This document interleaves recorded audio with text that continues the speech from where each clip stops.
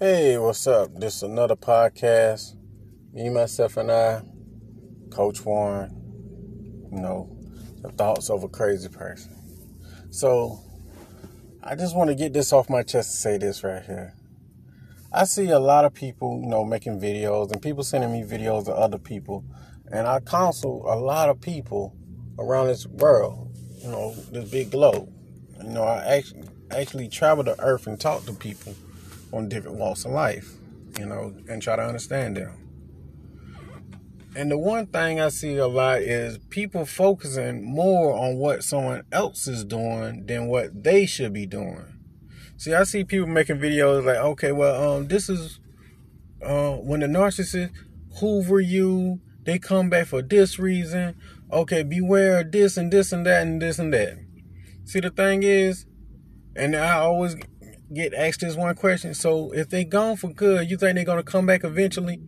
Man, you overlooking one fact. Those people don't give a fuck about you. They don't care. The number one killer of relationships is boredom. People just they'll overlook that, be assessing their feelings, caught up in that trauma bond, and they worry more about a person who don't give a fuck about them, and they just spend all their time and energy worrying about that. What is that person doing? What is that person doing with this other person? What is that person saying? What is that person thinking? None of that shit even matter. What are you thinking? Then I asked them, well, what do you want to do with your life since, that you got more free time? I don't know. I'm nothing without that person. See, the thing is, most people put everything into a relationship, so when that relationship fails, outside of that relationship, they have nothing. Nobody want to talk about that shit. All they want to talk about is, what if this person do this? That person who don't give a fuck about you, they still think about you, and they still want you, and they hoover you. Man, the truth of the matter is this. That person don't give a fuck about you. They gone. Don't never come back. Now I'm not saying it's not possible for them to come back. A lot of times they hit the reset button. The reset button is they go out, date other people, have sex with other people. Then once that shit fails, they, do a 360 and come back to you over the time, over the years or whatever it may be. And then y'all might rekindle. Most people see that as oh shit, if you let it go and come back, it's meant to be. No, that person done went out there and fucked the whole time. And now nobody else want they dried up ass. Now they come back to you because they know you will take them back, and that's what you see. I'm saying is this. If them people walk out your life, let them fuckers go. Stop trying to rekindle something that's dead. That shit dead. You had your turn with that person. Now it's someone else's turn. It's life. You wasn't the first. You won't be the last. So I don't need to make 100 fucking videos on my other YouTube channel, Coach Warren. I don't need to make all them videos about what this person who don't give a fuck about you is thinking. Is they gonna call you back in the long run? Maybe fucking not. Let's go ask them. Because the only person that can answer that question is fucking them. Another thing too, I see a lot of times and nobody gonna fucking admit it.